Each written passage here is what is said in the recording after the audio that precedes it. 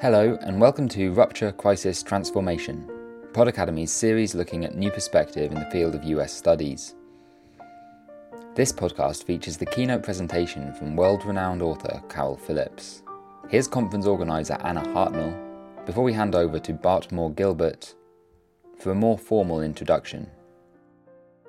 Carol Phillips is a major contemporary writer whose large body of fiction and non-fiction is involved exploring various aspects of his own Caribbean, British and now American identities.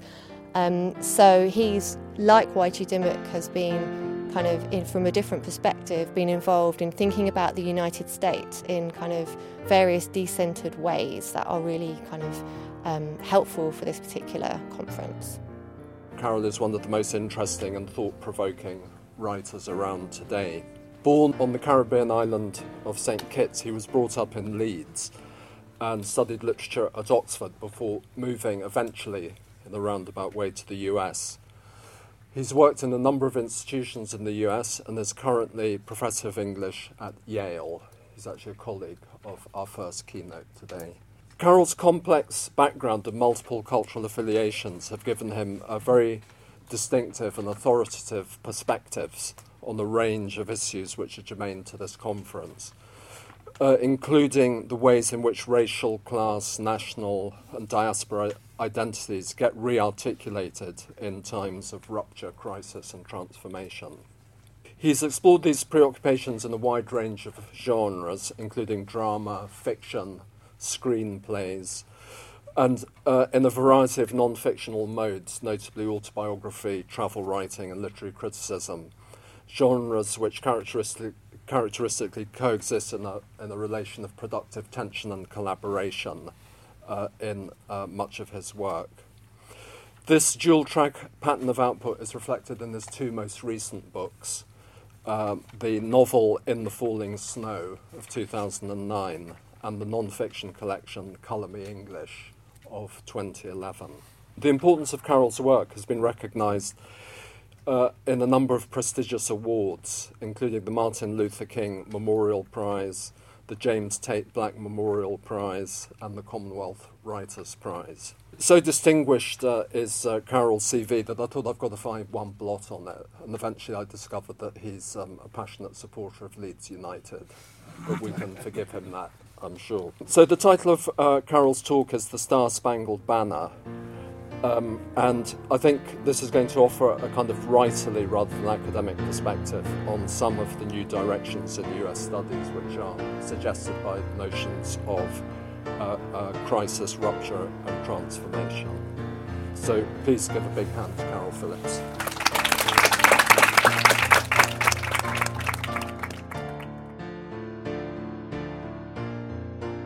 Those of us who grew up in Britain have been spared the ordeal of having to hear the dreary tones of the national anthem, God Save the Queen, on any kind of a regular basis. Dating back to 1619, the author of the national anthem is unknown, but the anthem first appeared in a published version in 1744. I'm just about old enough to remember when God Save the Queen was played at the end of films in the cinema. At such moments we were expected to stand to attention before filing out of the auditorium and onto the streets. Mercifully, this practice became obsolete before I was out of short trousers. In recent years, I've seldom had to endure the drone of the national anthem. As a nation, we hear it before the kick-off of England football matches. We also hear it on the rare occasions, at least prior to 2012, that a British athlete won a gold medal at an athletics championships or at the Olympics. We might hear a snatch of it on the news whenever the monarch turns up on an official visit. But the fact is, God Save the Queen probably reached the height of its popularity during the heyday of the British Empire, when nearly all the colonial territories utilized it as their national theme tune. However, with the onset of 20th century decolonization, God Save the Queen was quickly replaced by new national anthems in Africa, in Asia, in the Caribbean, in Australasia and Canada. These days, its ponderous beat is no longer globally ubiquitous. On the other hand, the Star-Spangled Banner seems to be heard everywhere. The lyrics are taken from the poem The Defense of Fort McHenry that was written exactly 200 years ago in 1814. The author, 35-year-old lawyer and poet named Francis Scott Key, wrote the poem after he witnessed the bombardment of Fort McHenry in the Chesapeake Bay by ships of the British Royal Navy during the War of 1812. Ironically enough, the poem was soon set to the tune of a well-known British song and renamed The Star-Spangled Banner, a phrase taken from the opening stanza of the poem. In 1889, the increasingly popular song was recognized for official use by the United States Navy at all flag-raising ceremonies, and some 40 years later, on the 3rd of March 1931, President Herbert Hoover declared it the national anthem of the United States of America. The national anthem is sung at every baseball game, before every basketball game, before football games and hockey games. It's also sung at many large public gatherings. The Star-Spangled Banner is a notoriously difficult song to sing because of its wide range. It spans an octave and a half. However, with watery eyes and hands over hearts, both the featured singers and the audiences never seem to tire of pouring heart and soul into an anthem which speaks to both their love of nation and their belief in the sanctity of the land of the free and the home of the brave. In the presence of the anthem, in fact any national anthem, one is expected to comport oneself in a dignified manner. United States Code 36 USC, a statutory suggestion with no penalties associated for violations, states that during a rendition of the United States national anthem, when the flag is displayed, all those present, except those in uniform, should stand at attention, facing the flag with the right hand over the heart. Men not in uniform should remove their headdress with their right hand and hold the headdress at the left shoulder, the hand being over the heart. When the flag is not displayed, all present should face towards the music and act in the same manner they would if the flag were displayed. United States Code 36 USC may be a suggestion and not enforceable law, but woe betide those who go out of their way to balk these traditions. On the wall of my office at home, I have a poster of the sprinters Tommy Smith and John Carlos, taken at the men's 200-meter medal ceremony during the 1968 Olympics in Mexico City. As the now iconic photograph shows, both men have their hands raised in a clenched fist salute. Their heads are bowed. They stand without shoes during the playing of the national anthem. Even as a 10-year-old boy, I fully understood that by making their human rights protest the soundtrack of the national anthem and with the United States flag fluttering in the breeze, they risked bringing opprobrium down on their heads. And indeed, this proved to be the case, for both athletes were sent home in disgrace.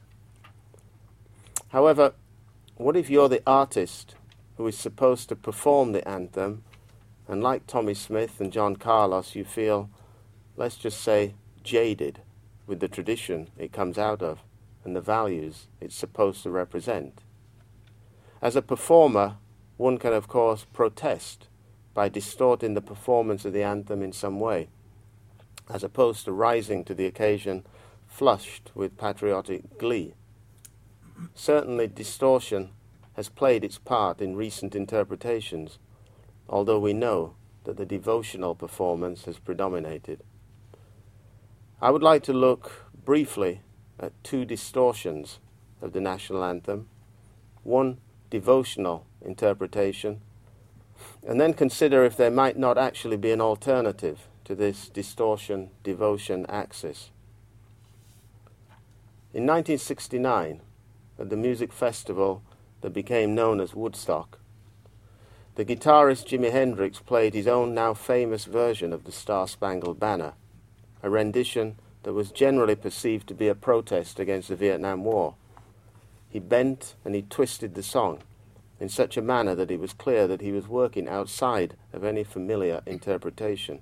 To his fans, Hendrix's performance was wonderfully disrespectful, incorporating sonic effects to emphasize the rocket's red glare and the bombs bursting in air. However, Hendrix's tampering with the anthem inevitably rankled many people, especially so given the fact that it was being performed in the contentious age of civil rights, of Vietnam, and the military draft. When quizzed by the television talk show host Dick Cavett and asked to explain what exactly his outlandish delivery was meant to convey, Hendrix shrugged his shoulders and claimed, somewhat unconvincingly, that he didn't mean any harm by it. Really? In 1968, a year before Woodstock, the Puerto Rican singer and guitarist Jose Feliciano was clearly not protesting about anything when he simply strummed a blues-style, slow version of the anthem before Game 5 of the World Series, but all hell broke loose. There was national outrage at this exotic deviation from the norm. Only a year later, despite his protestations to the contrary, Jimi Hendrix certainly knew exactly what he was doing when he picked up his electric guitar and played his opening discordant chords. In 1990, at a baseball game between the San Diego Padres and the Cincinnati Reds, Roseanne Barr gave us her own distortion of the anthem, which sparked predictable outrage. Unlike Jimi Hendrix, her disruption of the national anthem didn't appear to be motivated by political passion, nor was it a response to the social conditions of the time. She was a comedienne, and she was simply trying to be funny and poke fun at the often off-key devotional interpretations of the Star-Spangled Banner. Furthermore, in her spitting and crotch-grabbing gestures at the conclusion of the anthem, she was satirizing the hyper-masculine vulgarity that surrounds much American sport. The then-President George H.W. Bush called her performative screeching disgraceful, which prompted Barr to compare her treatment by the media to the political witch hunt that was visited upon Jane Fonda when she traveled to North Vietnam in 1972. Barr was utilizing a somewhat self-serving analogy, but the whole episode, like the episode with Hendrix, merely emphasized the degree to which this 200-year-old song is deeply connected to national pride and identity. Whatever one's motives, comic or otherwise, any transgression, however innocently meant, that might be perceived of as being disrespectful, will win you no friends.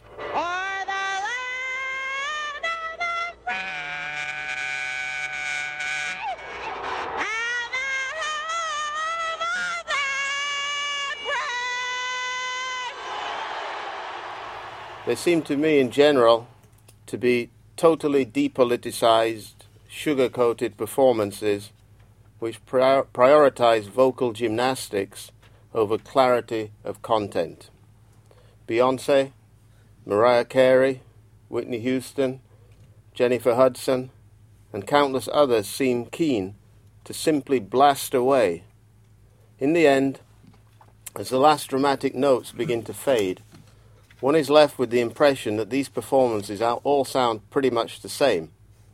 However, even more unsettling than this unbecoming rush to breathless octave surfing is the willingness of the performers to gleefully endorse the excesses of American foreign policy by reminding us of the military origins of the anthem.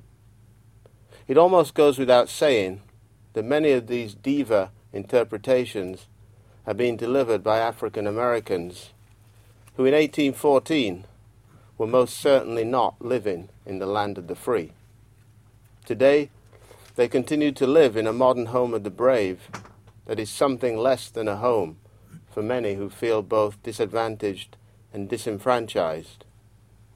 I'm not asking these performers to pump a clenched fist, or riff on an electric guitar, or screech the words, but their total capitulation to the dominant discourse and their eagerness to slavishly serve the questionable tradition is often disturbing to witness.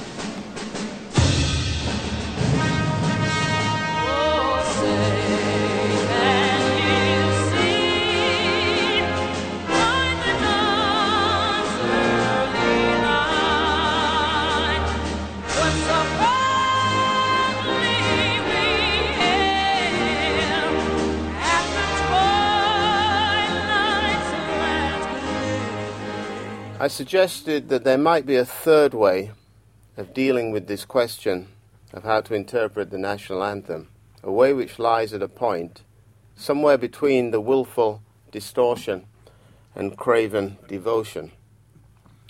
While it's undeniably important that any performer be able to recognize the tradition out of which the national anthem has emerged, at the same time they must also be free to introduce their own socio-political vision and weight of cultural experience into the equation. This is what writers do when they write back to canonical texts in literature. They work carefully, dare I say, respectfully, within the tradition, the text, and they try to make something new.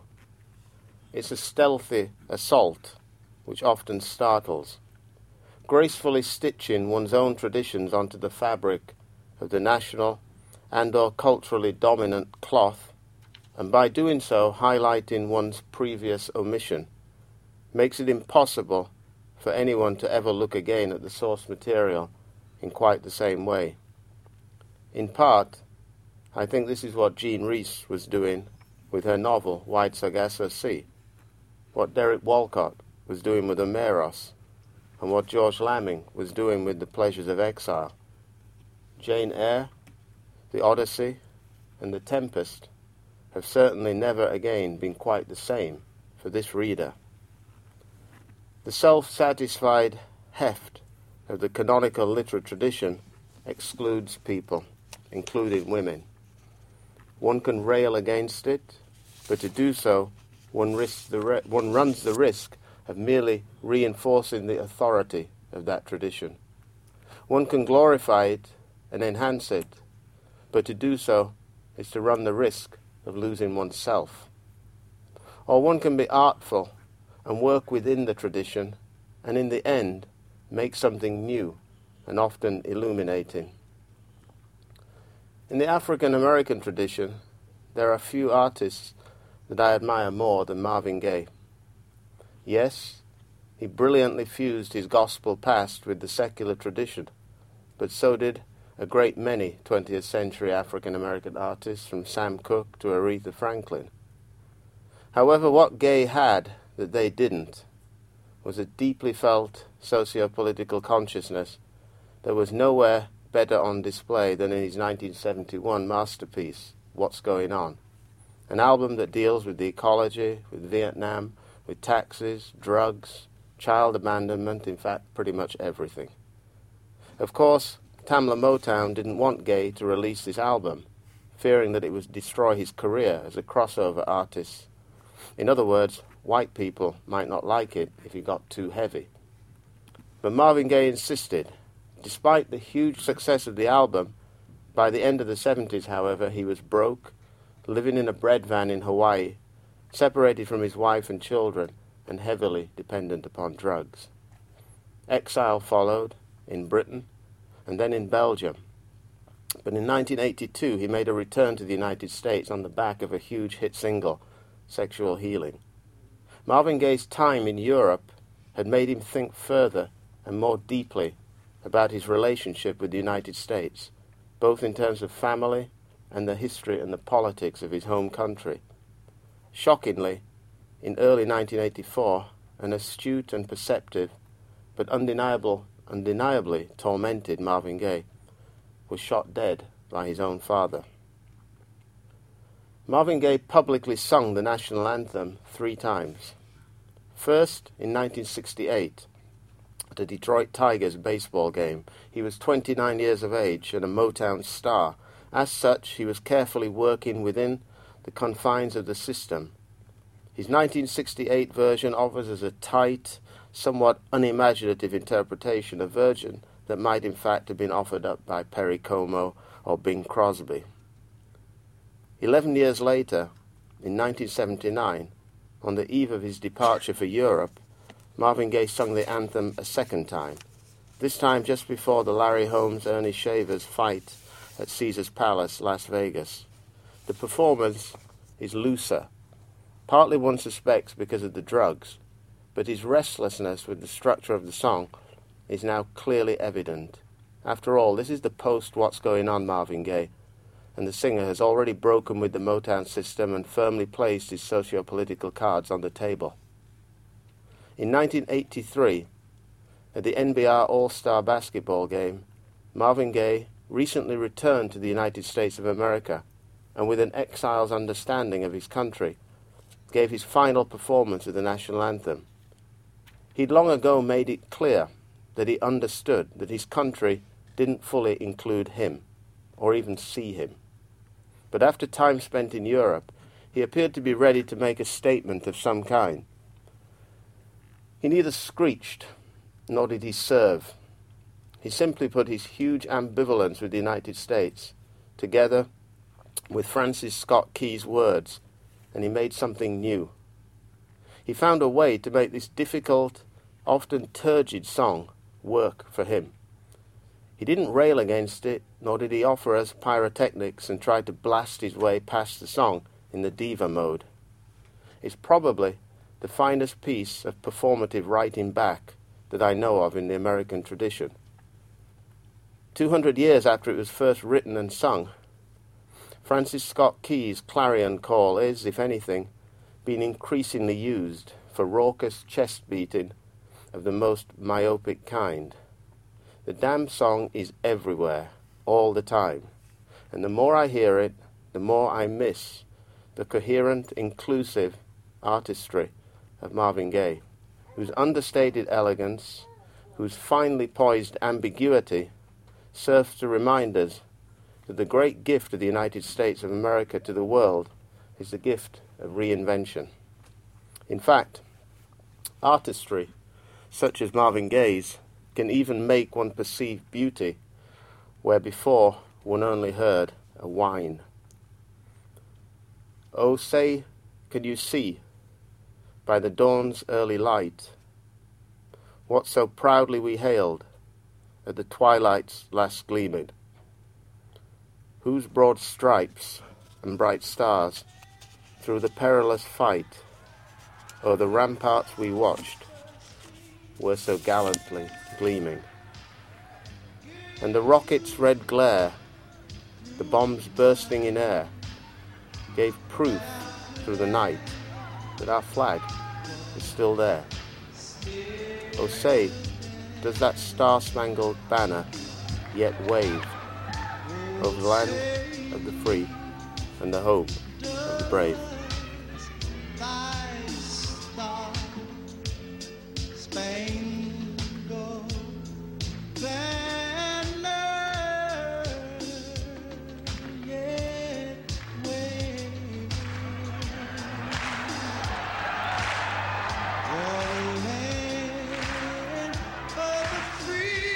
This podcast is part of our Rupture Crisis Transformation series, offering new perspectives on American studies. You can listen to more podcasts in this series on the Pod Academy website. This includes the other keynote presentation of the day by Carol's colleague, Waichi Dimmock. The series was produced by me, Joe Barrett, with Lucy Bradley.